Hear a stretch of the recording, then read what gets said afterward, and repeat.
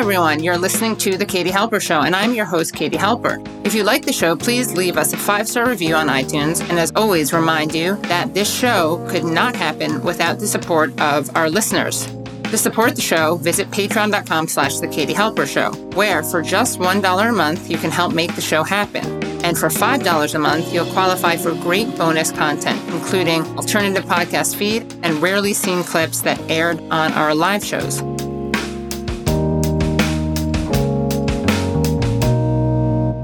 Welcome to the Katie Halper Show. So thrilled to have you joining us today.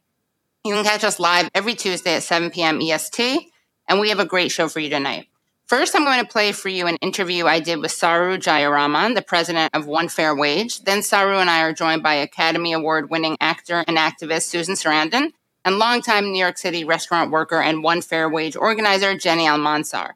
Then I'm going to play you part of an interview I did with economist Richard Wolff, and this is a Patreon-only interview, so you can find that full interview at patreon.com/The Katie Halper Show.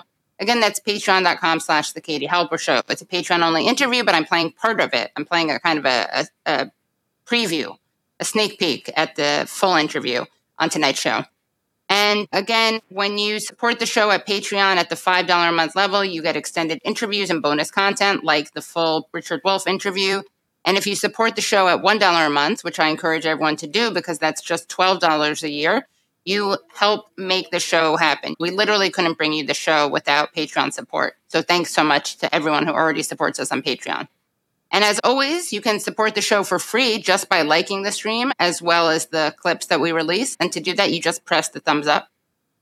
Please subscribe by hitting the subscribe button and then the bell. That way you won't miss any of our upcoming streams. And some upcoming guests include Ajamu Baraka and Michael Hudson. Also, you can become YouTube members, and that gives you special badges and emojis and also gets your comments read. And a major announcement. I will be doing a live taping of The Katie Halper Show on June 10th with special guest Brianna Joy Gray. The exact time and location will be announced next show, the next stream that we do next Tuesday at 7 p.m. But for now, save the date, the evening of Saturday, June 10th, and it'll be in New York City. Now, without any further ado, here's my interview with Saru Jayaraman, the president of One Fair Wage and director of the Food Labor Research Center at the University of California, Berkeley. Saru is also the author of One Fair Wage, Ending All Subminimum Pay in America. You can find out more about One Fair Wage at onefairwage.site, and you can find out more about their New York campaign, which Susan Sarandon got arrested over, at onefairwage.site/New York. So, Saru, tell us about the One Fair Wage Coalition, what it is and what it does.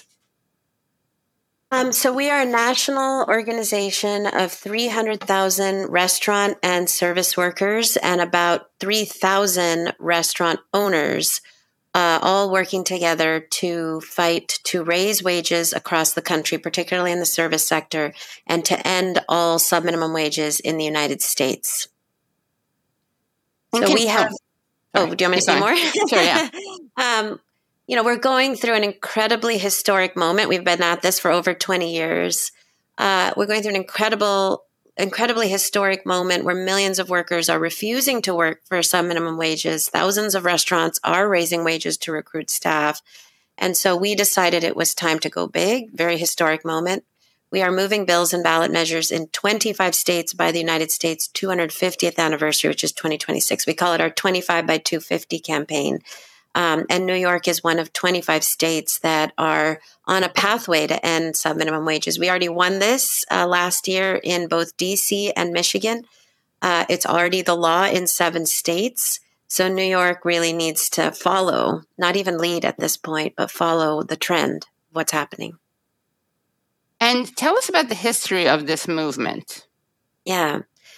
So sadly, this whole issue has an incredibly racist history in the United States. So tipping originated in feudal Europe. It was something that aristocrats and nobles gave to serfs and vassals, but always on top of a wage. Serfs and vassals in feudal Europe got wages. They didn't live on tips.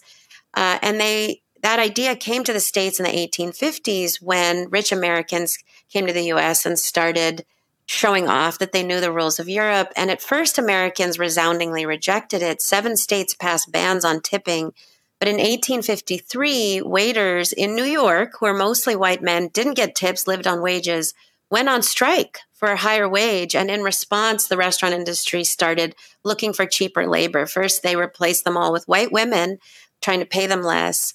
And then after 1865, saw newly freed slaves as an opportunity to basically get free Black female labor and tell these workers, sorry, you're not going to get a wage from us. You're going to have the privilege and opportunity of getting white people's tips. In 1919, the National Restaurant Association formed in an effort to solidify that into law, to make it law that these workers didn't get a wage, they only got tips. And they succeeded in 1938 as part of the New Deal when everybody else got the right to a federal minimum wage, but these workers were excluded. In 1960, New York passed its own state minimum wage and followed the federal in excluding these women from getting an actual wage. And every time since 1960 that New York State has raised its wage, these women have been left out. Now, I will say, meanwhile, in that time period since 1960, 7 states have gotten rid of this system: California, Oregon, Washington, Nevada, Minnesota, Montana, and Alaska. All require a full minimum wage with tips on top. And despite what you might hear from the Restaurant Association, those 7 states actually have higher restaurant sales per capita than New York, higher job growth than New York. We have higher tipping averages here in San Francisco than New York City. We have higher small business women and people of color own businesses in California than New York's state. So look, it is proven not only to work, but to actually be more successful to pay people a full minimum wage with tips on top. It is simply the ongoing money, power, and influence of that trade lobby, the National Restaurant Association, over the last 100 years since 1919 to basically ensure that they alone and nobody else doesn't have to pay the minimum wage. What got you involved in this movement? So I was a young attorney organizer in New York when 9/11 happened. On September 11th, there was a restaurant at the top of the World Trade Center, Tower 1, called Windows on the World. And on that morning of 9/11, 73 workers died in the restaurant and about 250 workers lost their jobs. And I was asked as a young attorney organizer to start a relief center for the families of the victims and the workers who had lost their jobs at Windows on the World. And one of the first things we did after 9/11 was to start asking workers, what do you want? What do you need? And everywhere in New York and all over the country, when we asked workers their desires and top priorities and concerns, they kept saying, my wages, my wages, my wages. And then when we looked at the government data, it showed that, in fact, the restaurant industry has been one of the largest and fastest growing private sector employers in the United States for decades. It was 14 million workers pre-pandemic. That's 1 in 10 American workers. But it's been the absolute lowest paying employer in the United States for generations, dating back to emancipation, as I said. Wow. And what are some of the most important persistent talking points put out by the restaurant industry that are either wittingly or unwittingly parroted by people? Well, it's so important to know when you say wittingly or unwittingly. The Restaurant Association in 2016 basically was so angry because we won this issue on the ballot in Maine. We raised the minimum wage to $12 and we ended the sub-minimum wage for tipped workers in Maine. It was most popular ballot measure in the history of the state. I got to tell you, New Yorkers, over 70% of New Yorkers in a recent poll said, of course, we think everybody should get a full minimum wage with tips on top. Every state we go to, red, blue, purple, people say yes, of course. So we won this on the ballot. The Restaurant Association wanted to overturn it. So that year, of course, was the year Trump got elected. They hired Trump's communications firm because they were so impressed with how Trump basically was able to convince working people that voting for him was in their best interests. So they hired the Trump-Pence communications firm and created what they call an AstroTurf PAC, a corporate-created PAC called Save Our Tips, where they essentially went around distributing the idea that if wages went up, tips would go down, which of course is ludicrous because the states with the highest wages have the highest tips. Look, you don't have to take it from me. The CFO of Denny's in 2021 was caught red-handed telling shareholders on an analyst call, Denny's is growing faster in California than any state in the US. Why? Because we pay our people 15 plus tips. So they do what? They eat out because they can, and they tip better because they can. So consumer spending is higher, tipping is higher. And so it was completely false information. They knew it to be true from their own data, but they started spreading this misinformation. And of course, remember, that was a time of fear. And so they stoked this fear that tips would go away if wages went up. When in fact, the cities with the highest tipping averages pay one fair wage. And the state with the highest tipping average of any state in the U.S. is Alaska. It has had the same minimum wage for tipped and non-tipped workers for decades.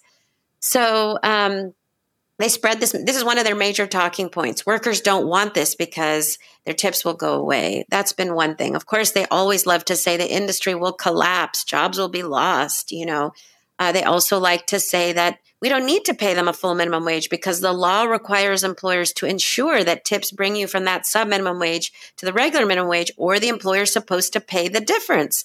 Now, under the Obama administration is when we saw the highest levels of enforcement of that law. The Obama administration made a concerted effort to try to see whether restaurants were actually making up that difference.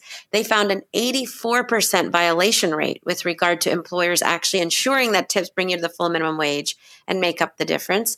And at that point, the Obama administration changed its position. They went from being for a sub-minimum wage to being for a full minimum wage with tips on top, which, by the way, is also where Joe Biden is. Because they said this is unenforceable. There's no way for us to go to every one of thousands of restaurants and ensure for every hour a worker works that the employers are counting are the tips bringing you to the full minimum wage and making up the difference. Everybody has said it would just be cleaner and easier for both the worker and the employer to just pay a minimum wage and let the tips be on top of that, frankly, as they were always intended to be since feudal times. Can you talk about the relationship between New York State Governor Kathy Hochul, her husband William J. Hochul, and the restaurant industry? Yeah. So I will say, to her credit, Governor Hochul, during the pandemic, came to a public event at the Ford Foundation, said, look, I'm a former tipped worker. I know this is a priority. We have to end the sub-minimum wage for tipped workers. She said that publicly. And when she first got elected, on the heels of a major sexual harassment scandal, her office reached out and said, we think this is a priority. We want to work on this. Because, look, the restaurant industry has the highest rates of sexual harassment of any industry in the United States. We worked with the foremost professor, legendary law professor, Catherine McKinnon, who has studied sexual harassment. She has said, there is no industry I've ever studied with a higher rate of sexual harassment than tipped workers, including the military, she said. She said, I've also never seen a policy more effective at cutting sexual harassment than paying people a full minimum wage. She said that policy is even more effective than making sexual harassment illegal, which has been her life's work. Why? Because we find that there is a way in which sexual harassment is essentially in the workplace about power, your ability to say no, to reject the behaviors of the harasser. And for a woman in New York, she's relying on the tips. You have to put up with whatever they do to you. On the other hand, in California, a woman gets a full $15 plus tips. If somebody tries to do something to her, she can say buzz off because she knows she can count on the wage from her boss like every other worker in every other industry. It's not that she doesn't get a wage. It's that she is not completely reliant on the wage. So Catherine McKinnon said, this is the way to curb sexual harassment. Governor Cuomo in 2017 said he was going to end the sub-minimum wage for tipped workers as a way to address sexual harassment in the restaurant industry. He announced that during that height of the Me Too moment. So when he had to resign due to sexual harassment scandals and Governor Hochul came in, she said this is one of her top priorities. It is a way to address the very issue that made her governor. And initially, we were very encouraged, but the governor's office has backed off, and we are concerned that there is this relationship between the governor and the Restaurant Association in that her husband is the vice president of one of the largest restaurant corporations in New York, a major player in the Restaurant Association. And so I do think the governor knows that this is an issue. She has said it. She has experienced it herself as a former tipped worker. And we call on her now, particularly post-pandemic, and how much these workers suffered, and how much we relied on them, and how much these workers are leaving this industry. I mean, even Veselka's, which is such a popular 24-hour diner, has announced they can no longer be 24 hours because they don't have enough staff. When you've reached that level of staffing crisis, you have to raise the wage. Your only other option is to do what the Restaurant Association wants you to do, which is allow kids to work in restaurants. And I would hope New York is not going to regress to the 30s when kids were working in restaurants. It is a moment to come to terms with something that's been really bad all along and just got much worse for both workers and employers. So we're hoping she'll listen to not just workers, but these great small businesses, that hundreds of them that have raised wages to recruit staff in the midst of a staffing crisis and are saying, we need this. Small business owners are saying, we need this. We need policy to make this a level playing field so that Denny's and IHOP have to pay this as much as we do. But also they're saying we're raising wages and it's not enough. We still can't get enough workers to come back because they don't trust that these are permanent wage increases. So until we make it the law, we're never going to have enough workers to work in this industry to enjoy the dining experience we've enjoyed in the past. And speaking of harassment, you attended the Golden Globes in 2018 with Amy Poehler as part of an action to address sexual harassment. What was that like and how did that happen? Yeah, so yes, at the kind of the moment when the Me Too kind of phenomenon exploded late 2017, early 2018, Time's Up was formed. A group of kind of celebrities in Hollywood came together, really kind of buoyed by a letter from farm workers saying, we stand with you, and decided they wanted to make a statement at the Golden Globes. And Amy Poehler was part of that and chose to call me because she had worked in restaurants for many, many, many years and had experienced the sexual harassment that we talk about is so prevalent in our industry.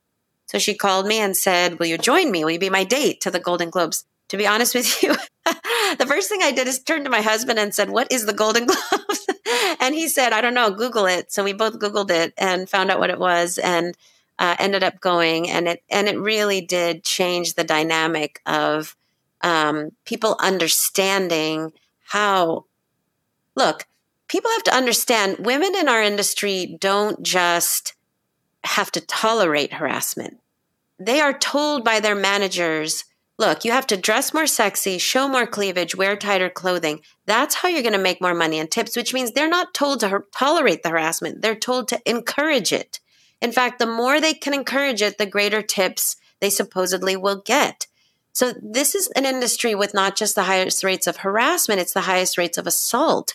And it has lasting impacts on women because I've interviewed so many older women who've told me, I worked in the industry in my youth. I've been harassed later in life, but I didn't do anything about it later in life because it was never as bad as when I was a young woman working in restaurants, which means that our industry isn't just the worst for its current workers. It sets the standard for women and men for their lifetimes in a lot of other sectors of what is acceptable, legal, ethical, moral in the workplace.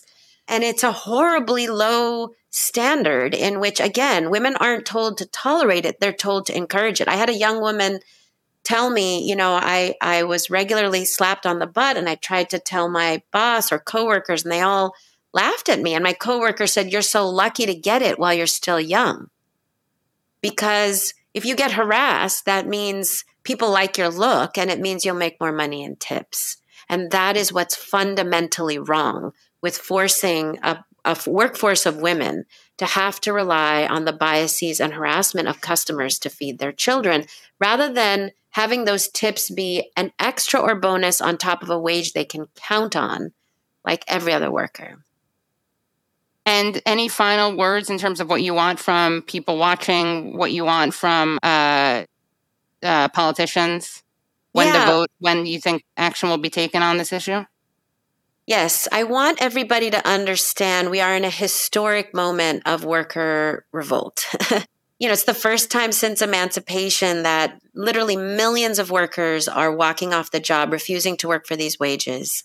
in New York has actually faced the worst exodus of restaurant workers of any state in the United States. 1 in 10 workers has left the restaurant industry nationally. 1 in 5 workers has left the industry in New York. It is why you see help wanted signs everywhere. It is why your favorite restaurant is closed on Tuesdays because they don't have enough staff willing to work on Tuesdays.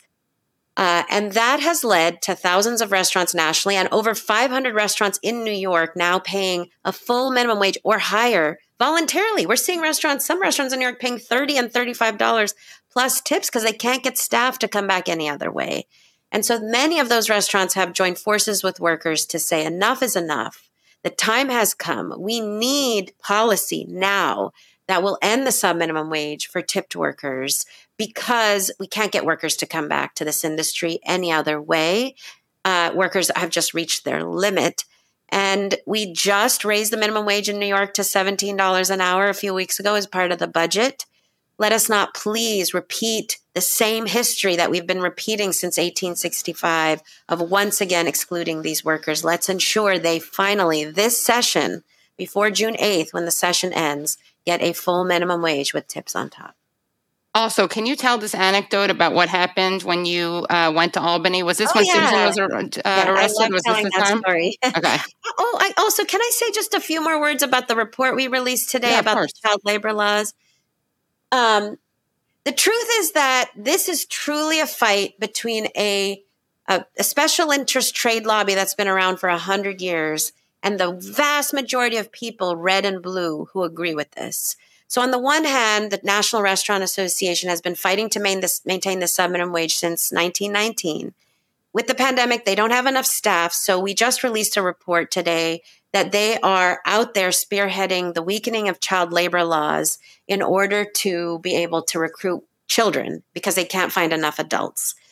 That is at a moment when the restaurant industry is actually the largest violator, even in New York, of child labor laws. 62% of child labor law violations occur in the restaurant industry. So they want the ability to basically hire kids without impunity, without any kind of legal repercussions, have them serve alcohol, have them work till 9 o'clock because they can no longer find adults willing to work for these wages. On the other hand, the overwhelming majority of New Yorkers support this. 70% of New Yorkers support this. And it isn't just Democrats. We, in November 2020, were up in Albany just after the election, trying to get state legislators to focus on this issue and pay one fair wage. It happened to be the same day that the MAGA folks were there in Albany protesting the Electoral College of New York putting forward Biden as the nominee. They thought it was fraud and Trump should be the nominee. So they were there right next to us, a bunch of people of color who had come up from New York City fighting for one fair wage. We were terrified. We didn't realize they would be there. We thought they'd come over and do something to us. In fact, they finished their rally, started coming over. We didn't know what would happen. They came over and asked us, what are you here for? We said, we're here for a full minimum wage of $15 for restaurant workers with tips on top. They said, yeah, that's totally fair. And they joined our rally. So funny. And listen, 2 Republicans have signed on to our bill in Albany. This is a bipartisan issue. This is an issue that most humans agree with. When you work, you should be paid by your employer. And it's just New York State electeds listening to the Restaurant Association that have held this up. And so we call on them to listen to the people of New York rather than the Restaurant Association. Anyone you want to put on blast in particular? Well, we really, it's not to put on blast. It's to say, please, Governor Hochul and Speaker Hasty and Senate Majority Leader Andrea Stewart-Cousins, please listen to people and to workers and to small business restaurant owners and even to some of your Republican constituents who are saying it is time to pay these people a full minimum wage. It's time to pay women of color, single moms. Don't leave them out, a full minimum wage with tips on top. Yeah, we're calling them in, not putting them on blast. That's right. They're calling them in. Yeah. Well, thank you so much, Saru. Thank you for having us. Thank you for uplifting this issue. Now I'm bringing on Susan Sarandon, the Academy Award-winning actor and activist, and Jenny Almanzar, a longtime New York City restaurant worker and organizer with One Fair Wage. And don't go anywhere after this because I'm playing part of a Patreon-only interview I did with economist Richard Wolff. Susan, what made you get involved in this coalition, this campaign? Well, I don't think I would have even known about it if it hadn't been for Nina Turner calling me, which goes to show how desperately they need to make this an issue, bring it to the public, because this has been going on every time the minimum wage was voted upon. This particular group of people, mostly women of color. It's the industry that has the largest amount of single moms in it.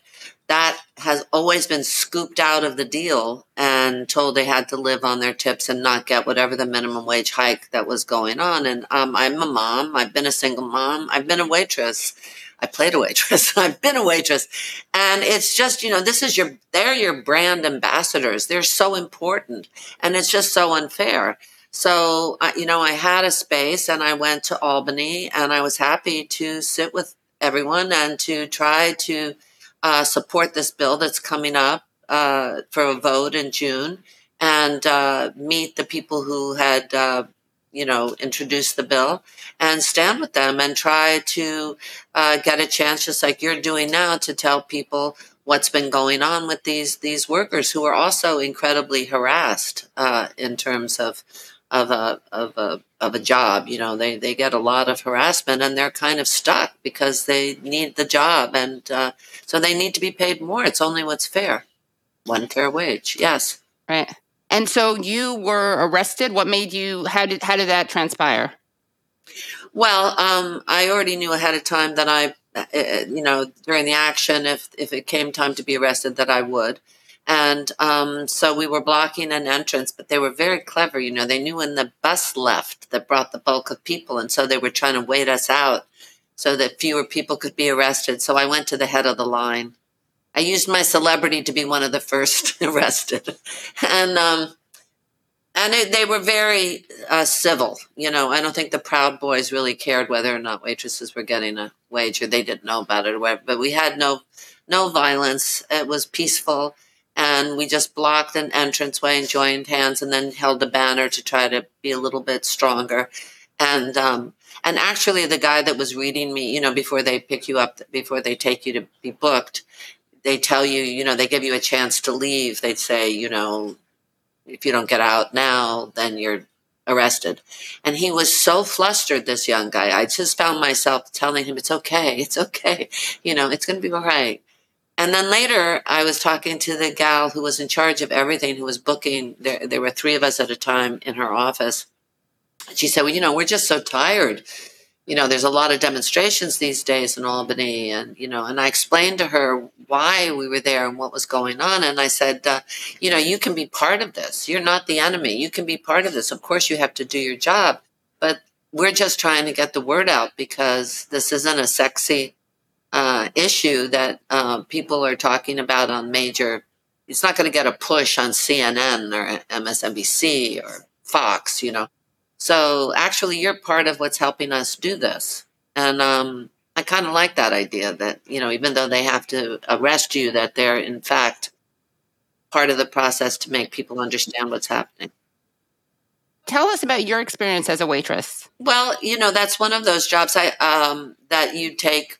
I was living at home the first time that I waitressed. I was pretty young, and I never could be a cocktail waitress, though, because I never could remember I always screwed up the oranges and the onions I just never really learned how to make a good cocktail. So that part of it was out for me. So I really was just serving food, which I think is maybe easier than when liquor's involved, because of course sometimes people get crazy. But as one of the owners of Spin, my ping pong thing, that club/restaurant, it was very difficult to try to get whoever was in charge of the clubs to understand, because Spin is kind of part hospitality and part nightclub.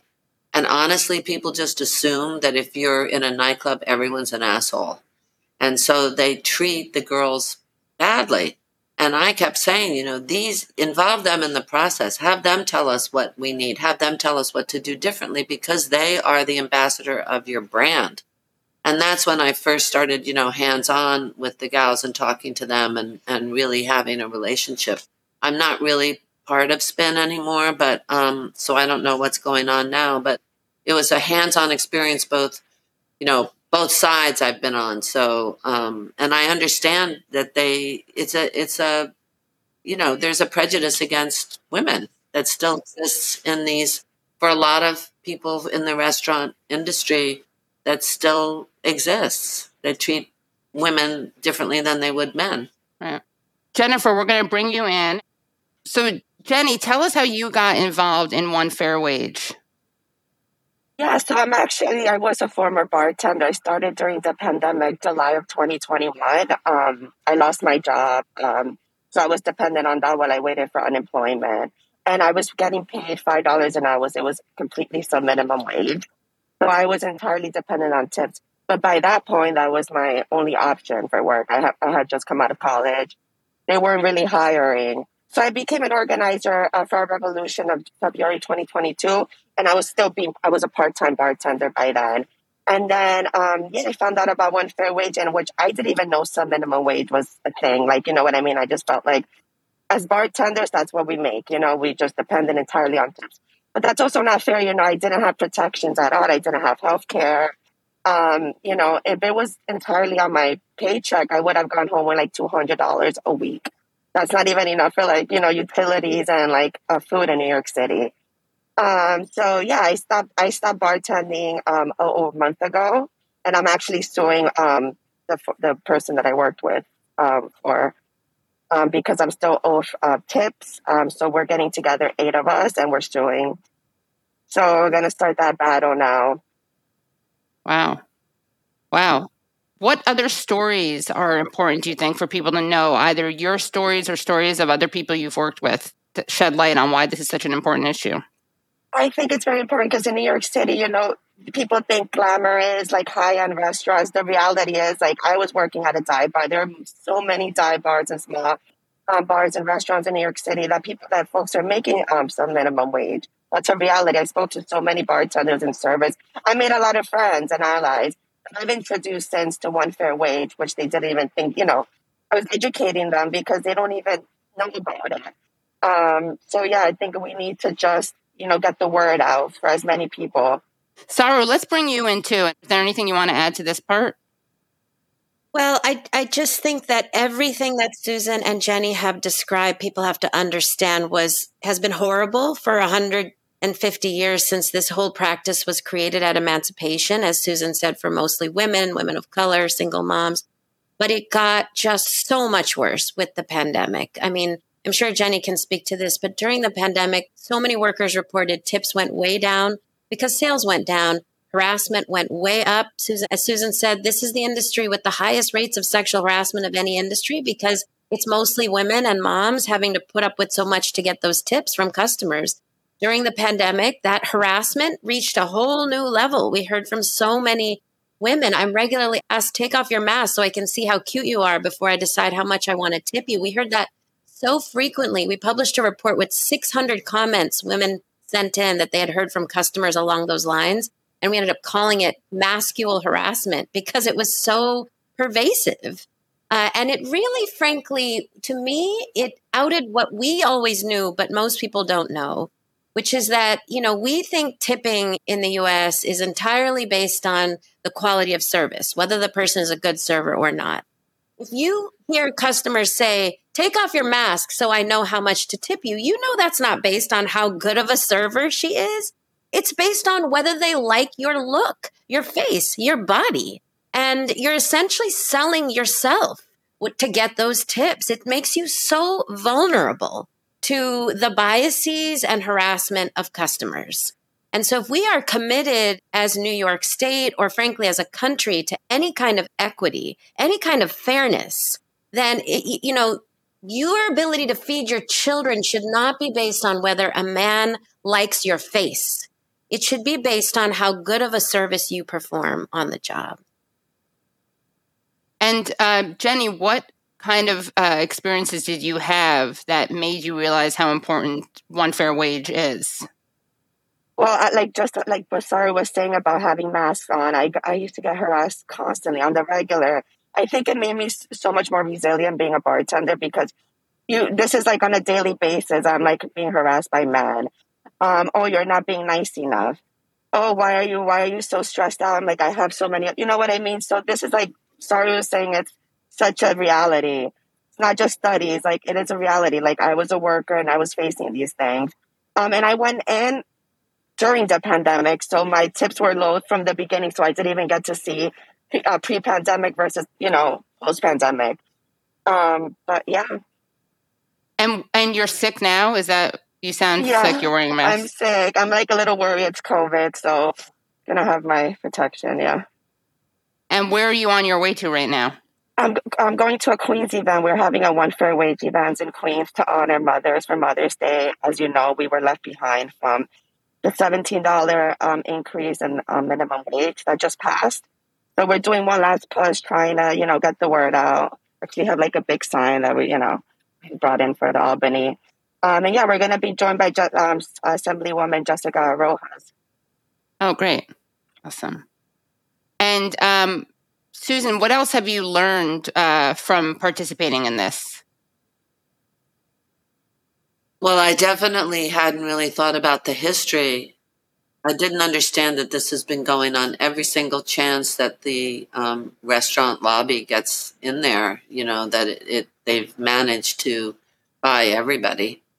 So I didn't understand that. I knew that the minimum wage itself was a problem. Working for Bernie, going around and talking about raising the minimum wage, which now should be raised even more than $15.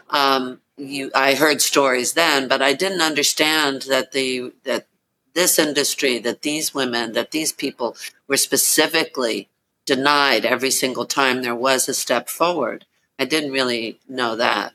I certainly knew how essential this service has always been, but I didn't know that there was a history of picking on that, even when all, car parkers or whatever they're called, valets, and all these people were getting booed up, that they had somehow managed, that everybody agreed to just cut women out, to just cut waitresses out. That was really shocking to me. So that's why I think it's important, and I thank you for doing this, for people to understand. And, when you talk about waitresses in Europe not getting tipped that much, they have health care. They have a higher minimum wage. So it's a completely different scenario, and they're less stressed. So they can, they have a good shot at doing their job well without that kind of stress to put up with harassment and everything. So people don't understand that too when they say, oh, we don't have to tip that much here. Yeah, there's a reason, because that's a country, like most free countries, that has a safety net for people and a high minimum wage. That's right. Yeah. Can I just add to something Susan's saying? Can you hear me okay? Of course, yeah. Yeah. It's crazy that this population keeps getting left out, because they're not a tiny population. In fact, they are the largest workforce of minimum wage workers. So basically, every time the minimum wage goes up, we exclude the largest workforce of minimum wage workers at the federal level, at the state level, and certainly the largest employer of minimum wage women, certainly the largest employer of immigrants, people of color, as we said, single mothers. And there's a reason for it. It is an entity called the National Restaurant Association. It wields enormous power in both the New York State Legislature and Congress. Unfortunately, at the moment, even our governor is married to a vice president of a major national restaurant corporation that is a leader in the Restaurant Association. So the relationships between elected officials and the Restaurant Association is just, unfortunately, so entrenched that it becomes very hard to move these issues. And it's important to note, actually, we just released new information today. So earlier this year, we had worked with the New York Times to expose the fact that over the last 2 decades, the Restaurant Association has doubled its lobbying dollars. And we had always thought that was because restaurants like IHOP and Denny's and Applebee's were giving more money to the Restaurant Association to fight us. Turns out, 2018, we found out, no, in fact, they had created a scheme where they had created a wholly owned company called ServSafe to do food safety training.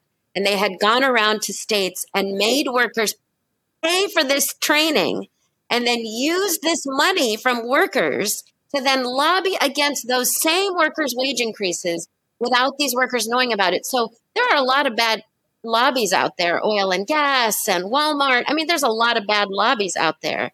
This is a lobby that reached a whole nother level of sadistic genius. They figured out how to get the very low wage workers they're lobbying against to pay for their lobbying efforts. So disgusting. Wow. It's On so top of dark. that, we released a report showing that using that stolen money, they've been spearheading fighting the weakening of child labor laws around the country. They're the ones leading this. And it's because no adults don't want to work for sub-minimum wages anymore. There's a massive staffing crisis. So they're trying to pass laws so that minors, children, can work till 9 o'clock at night in bars, can serve alcohol. These are the family values people trying to get minors to serve alcohol. Disgusting. All because they are refusing to pay these people a minimum wage. And they have been for 100 years. Jenny, at the risk of sounding like a harassing customer, can we see your shirt? Moms demand one fair wage. That's great. Yeah. And so you're at the event in Queens right now? Yes, we just got here. Great. And this is the big letter we delivered to the legislators. What does it say? It says a Mother's Day. A Mother's Day card or to the New York State legislature. Nice. And any I know you have to leave, but any final words that you want to share with like politicians or people watching about what you would like them to do? It's time to pass one fair wage in New York City. You know, we have so many restaurant workers in the city, and so many are leaving, including myself. I was one of them that left. We need more security. You know, so we need to pass one fair wage. Great, thank you so much. And what are you doing now, work-wise? I became a full-time organizer for one fair wage.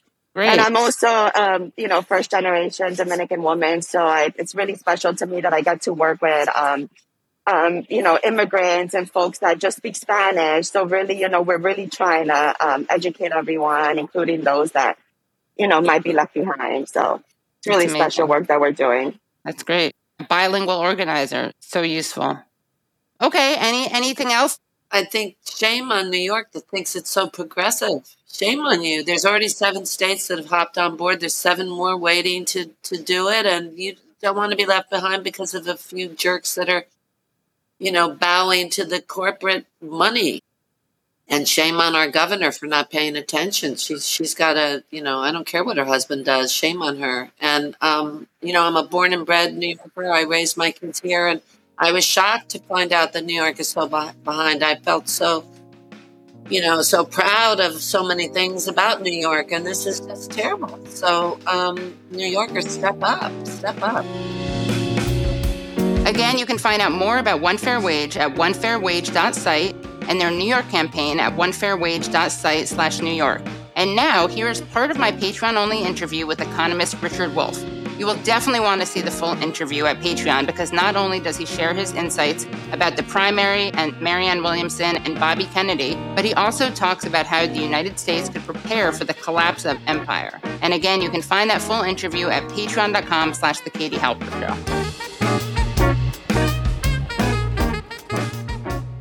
Richard Wolff, thank you so much for coming back to the show. Always love talking to you. Well, I'm very glad to be here.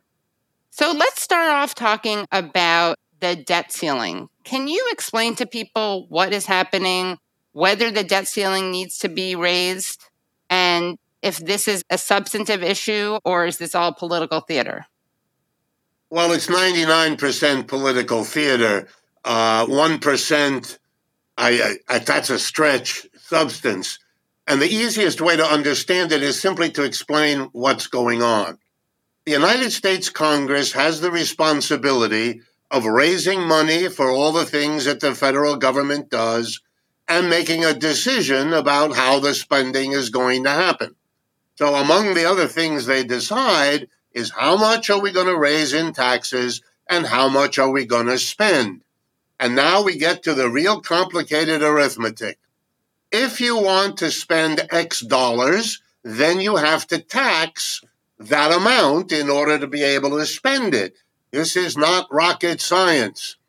The Congress, handling both sides, decides on the taxes we all pay, businesses and individuals, and decides on what the money is going to be spent for. Social Security, student loans, a war, whatever it is that the government, federal government, does.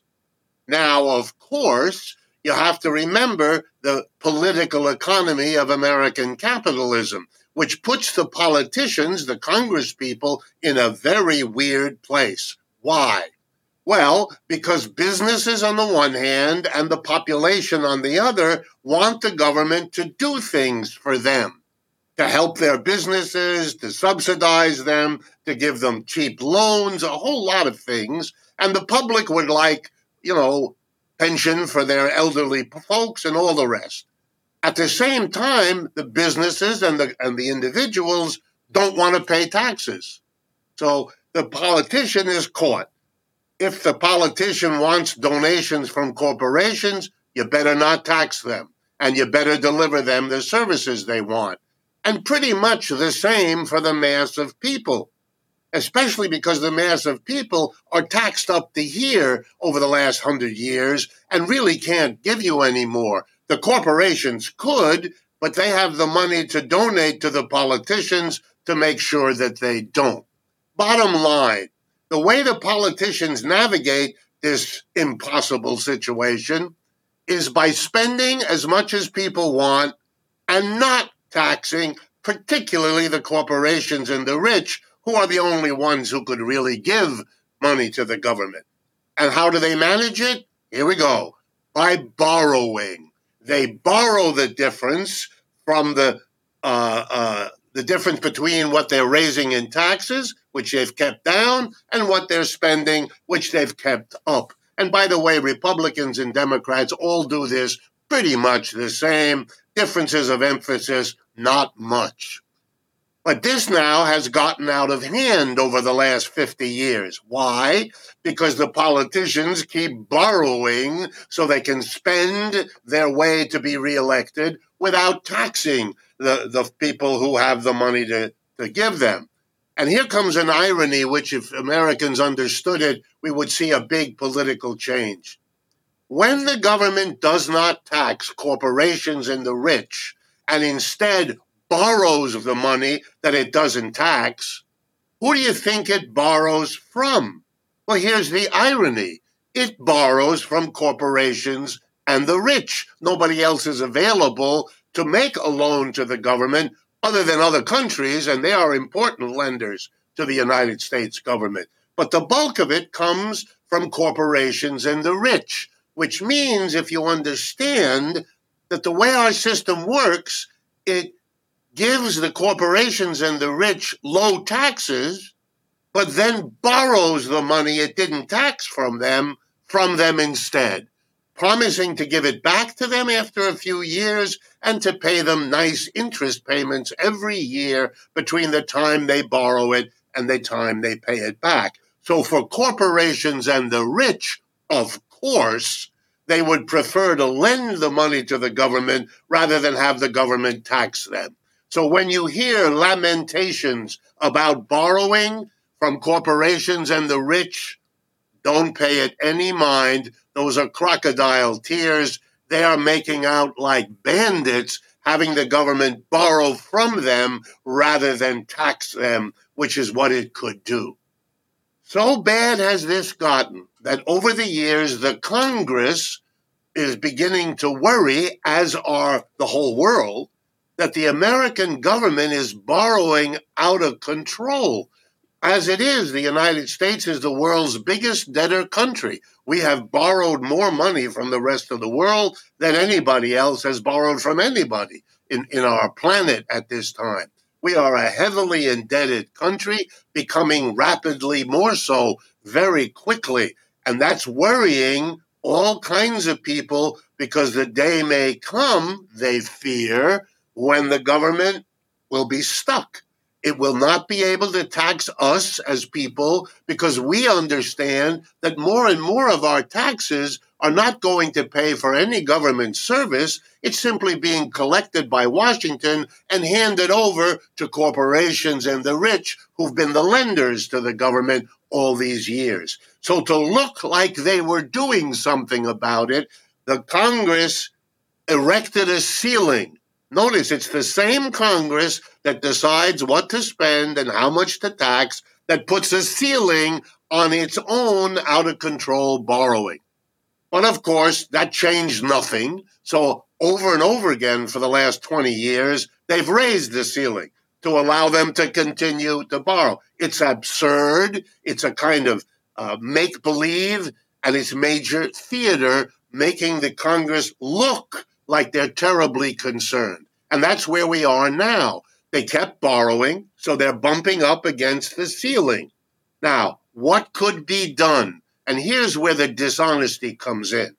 What could be done, if you followed me to this point, is that the Congress could raise taxes on corporations and the rich. It's what they should have done anyway for 20 years, but the corporations and the rich are flush with money more than they've had in probably their entire history right now. So there the money is there, tax it, then you won't have to borrow, so the ceiling becomes symbolic and irrelevant, and you've solved your problem. You haven't gone further into debt, you haven't violated the ceiling, you've done what you should have done. But that's not going to happen because neither Republicans nor Democrats dare go to corporations and the rich and raise the taxes. The minute they do that, all the donations from corporations and the rich, all the lobbyists, will go to whoever's running against the folks in Congress and replace them with more pliable folks who will do in the future what they've done in the past. The sad thing is that the Democratic Party, which might hypothetically have been open to some serious taxing of corporations and the rich, gave up. So what we have is a very weird and dishonest conversation in which the Republicans say the way to solve the problem is to cut social spending on every kind of program for poor people, for Medicare, for Medicaid, all of it. Versus the Democrats who say, no, that's terrible. We don't want to do that. So let's raise the ceiling and keep borrowing more. This is a choice between two awful alternatives, even though a much better alternative is there. But neither the Democrats nor the Republicans are willing to go out and really run a campaign to deal with this problem in an honest way. I don't doubt that if you went to the American people, and I mean this, and I study Gallup polls and Ipsos polls and all the others, the vast majority of Americans would tomorrow support and endorse a program that doesn't have the government borrow more, that doesn't have the government cut social spending, but solves the problem by taxing corporations and the rich. It is long overdue. It's very popular.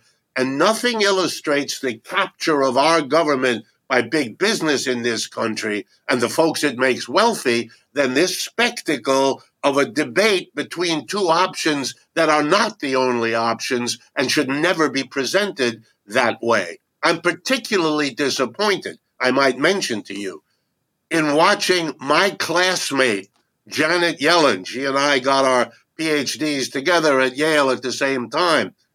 Watching her go out there and say what she was taught and I was taught is very different from what's coming out of her party mouth at this point. And what are you referring to in particular? What was she saying that you weren't taught? What we were taught is that the Congress can raise taxes. Right. That there might be many good reasons to do that rather than to keep borrowing and thereby damaging the credit, going through these absurd theaters of the ceiling. She's pretending that that's the only option. Yeah, she knows what the real options are. And we were taught that, but to listen to her, the world will come to an end if we don't raise the ceiling. And this is a misrepresentation, I'm being as polite as I know how, of what the actual options are. which I was taught in the same classroom with the same books and the same professors that she was. So I know she knows better. Right. But her political persona is what's dominating her at this point, is the best guess I can make. Right. And Biden has signaled that he'd be open to cuts. So what are your thoughts on that? Only makes it even worse. He's not even willing to hold on to the demand to raise the ceiling. He's willing to compromise there too, the way he has on environmental issues in a dramatic way in recent weeks.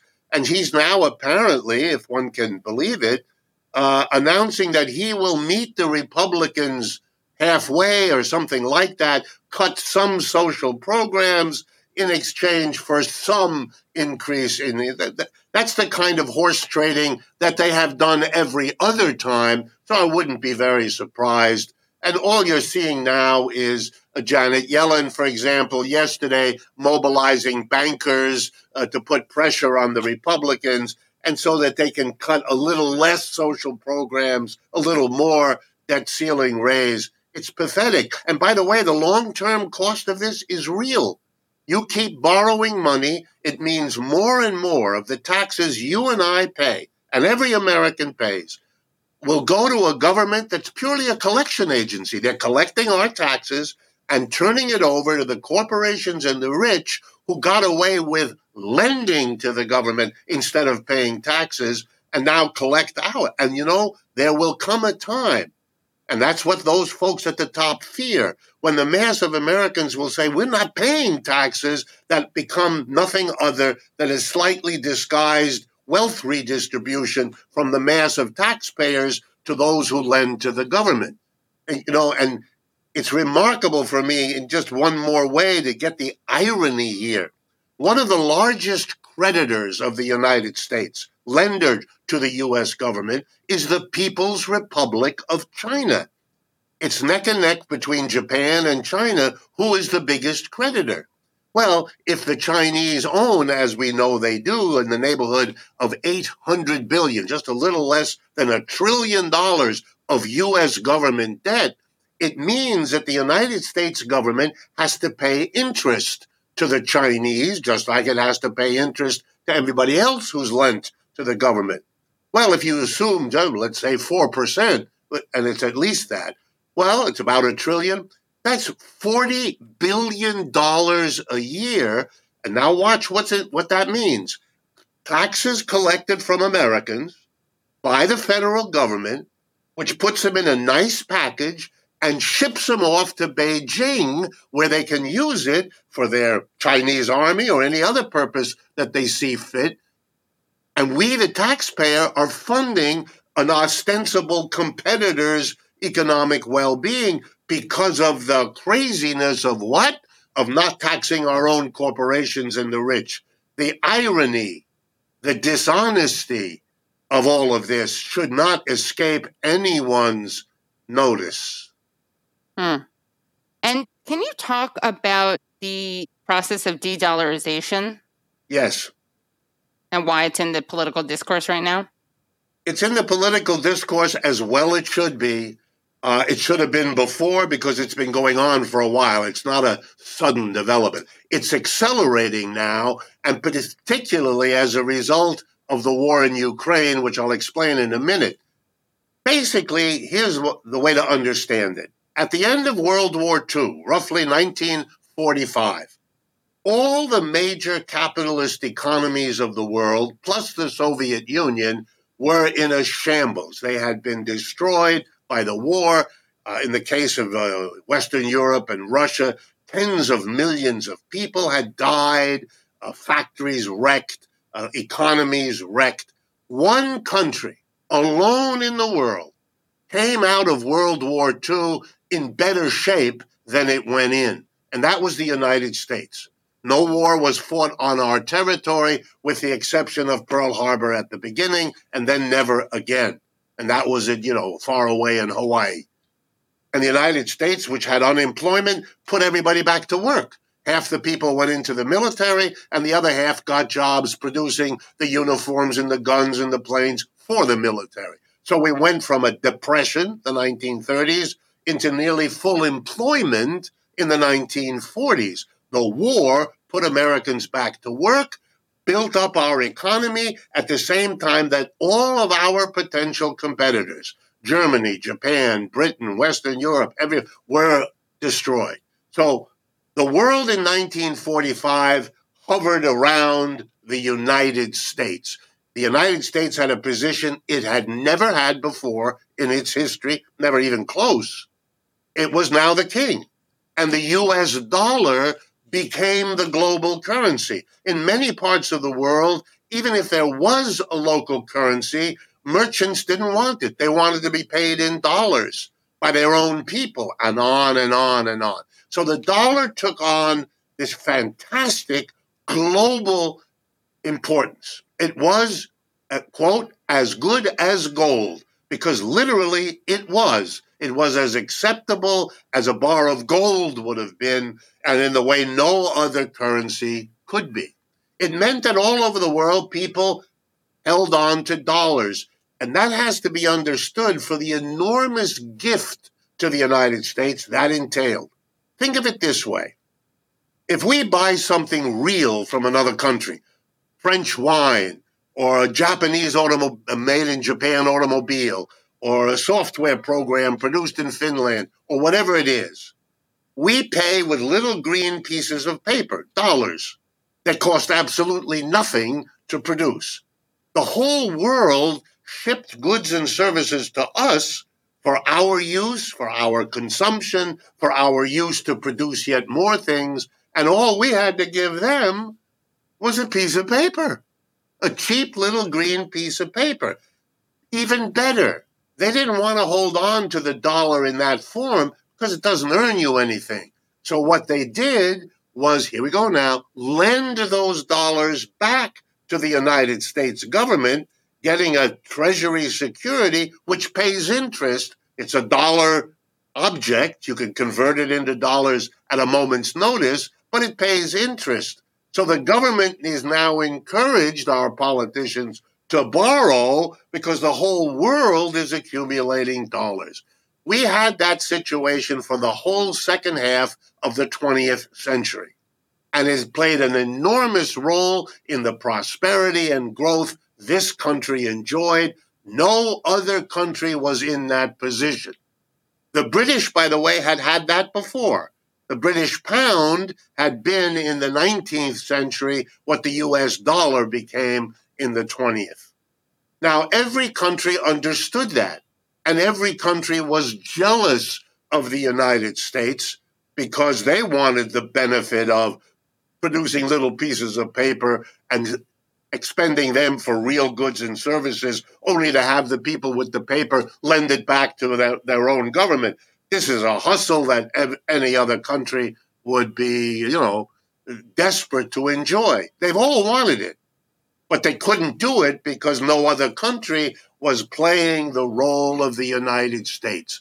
Now, once you understand the history, you'll understand this is not sustainable. The rest of the world isn't going to lie down and not try to replicate, to grow, and to be a competitor of the United States. Western Europe even united in order to play that kind of role. And it began to be that the rest of the world, to a degree, not like the dollar, but to a degree, began using the euro starting in 2000. Even a little bit the Japanese yen, because the Japanese grew dramatically in the second half of the 20th century. But then the world changed. I'm exaggerating, but not by a lot. With the war in Ukraine, what folks have to understand is as horrible as the military battles are in the Ukraine with the destruction of people and property that we see there, that's not the main war going on. The main war going on is economic, and it has to do with the United States doing something extraordinary. Obviously, it can't directly confront Russia because that's nuclear war or the risk of it, and that, fortunately, people aren't that crazy yet. So how does the United States respond? Well, it made a choice. It's going to hit Russia with sanctions. It is going to use every economic power it has, including the use of the dollar in the world, to go after the Russians, to deny them access to their own dollar reserves. They have dollars here in the United States backing up the Russian ruble as a currency. The United States seized that. The United States denied Russia the ability to use the dollar payment system in the world. It's called the SWIFT system. It was set up years ago to allow transactions in dollars between people everywhere in the world. It's a major trading mechanism. They were frozen out of that. They were sanctioned. They were really, it was called the mother of all sanctions. It was a colossal policy failure. Why? Because the Russians, it turned out, had a plan for how to get around the sanctions. Having been sanctioned by the United States many times in the recent past, they had plenty of experience with dealing with them, and they learned from that experience. So, for example, refusing to buy Russian oil and gas, which was a crippling attack against Russia, designed to collapse their economy because they're dependent on exports of oil and gas, what the Russians were able to do very quickly was simply sell the oil and gas somewhere else, above all to India and to China. The two largest countries on earth are now energizing themselves with Russian oil and gas. That was an escape beyond anything that the West could do anything about. And the Russians have then expanded from there, and large parts of the global South are now busily trading with Russia and making up for Russia for what the sanctions did against it. But along the way, every other country has seen an opportunity which I don't think Washington foresaw. This situation allows everybody to stop depending on the dollar. And they have two reasons to do it. One, I've already mentioned. They want for themselves the benefit of having their currency work as a global currency. So they want to eat into the privilege of the US dollar by advancing their own. But there was a second one which should have Americans very concerned. The United States dollar was what it was. It isn't anymore, but it was because the United States promised the world we will not abuse the position of the dollar. We will not weaponize it. We will not use it to pursue our particular foreign policy. You don't have to worry if you're a little African country or an Asian country or a Latin American country that the United States, a big, powerful, wealthy country, will use its global dollar position to get rid of one government and bring in another government. It won't abuse the politics of it. When the United States did that, demonized Russia and Putin, and threw everything they had at him, they were sending an unmistakable message to everybody else in the world, friend, foe, and in between. Watch out. The United States can't any longer manage the world the way it once did. And so it is abusing its role as the neutral caretaker for the world's currency by becoming a partisan user of its position. That's another reason, whether you're Indonesia or India or Brazil, to reduce your dependence on the dollar before fear at somebody, if not Biden, well, then maybe a Trump or whoever comes next is going to be using this against you. And so the dollar, which was already shrinking because of the things I said before, the shrinkage has accelerated now, so that for the first time since the end of the war, World War II, less than half of the reserves held by central banks around the world are now in dollars, about 40%. Used to be 70, 80, 90%. It is now, and you see it everywhere. One of the biggest steps, the decision by Saudi Arabia a few months ago to stop doing what it had done for the United States, namely, declare that they would not accept payment for their oil. And remember, Saudi Arabia is the world's largest oil producer. They would only accept payment in dollars. That was an enormous boost to the dollar because everybody who buys oil, which is more than half the countries of the world, have to get the dollars and use them to pay. Saudi Arabia changed its position, signed an agreement with China. They are now sending oil to China, accepting payment in Chinese yuan instead of the dollar. And with that, it's the end. And if I could make one point, Katie, it's really important. This is part of something Americans have not yet wrapped their heads around. The American empire, like every empire before it, is now shrinking.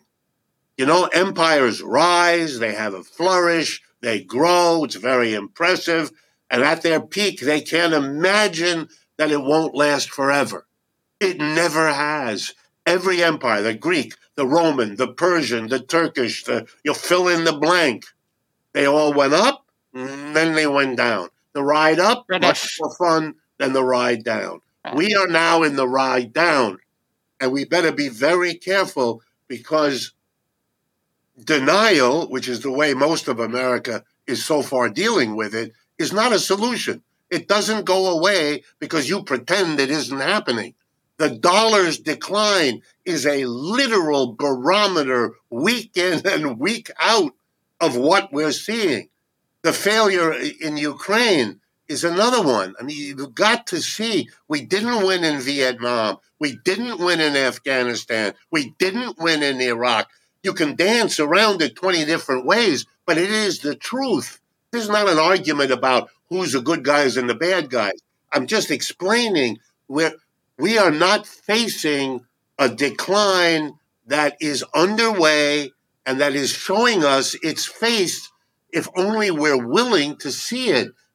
And we could have a, quote, decent soft landing. Empires do not have to go out in a horrible explosion. They can decline. Britain, not that they're a model, but after trying twice to stop the United States in the War of Independence and again the War of 1812, the British figured out we can't do this militarily, and they came to terms with their decline and being replaced by the American empire. I don't know what's coming next. I don't know whether the Chinese will be the next empire or whether it'll be handled in a multinational way, and there's some evidence in both directions. But the United States is not able to do what it did. And one of the greatest mistakes empires in the past have made is overreaching when they can't do that anymore. And my fear is we're at a very delicate point in that process, hampered by a denial of what's going on that periodically frightens me. Again, to see that full interview where Professor Richard Wolff talks about lots of fascinating things, including his thoughts on the Democratic primary and Marianne Williamson and Bobby Kennedy and how to prepare for the collapse of empire and the French protests, go to patreon.com/The Katie Halper Show. Again, that's patreon.com/The Katie Halper Show. Thanks so much, everyone, for watching. We'll see you next week. Don't forget to like. Don't forget to subscribe. Don't forget to join the Patreon. And don't forget to save the date, June 10th, for a live taping of The Katie Halper Show with special guest Brianna Joy Gray. Thank you so much, Brad Bloom, Tyler Sullivan, and Phantomus Fanta.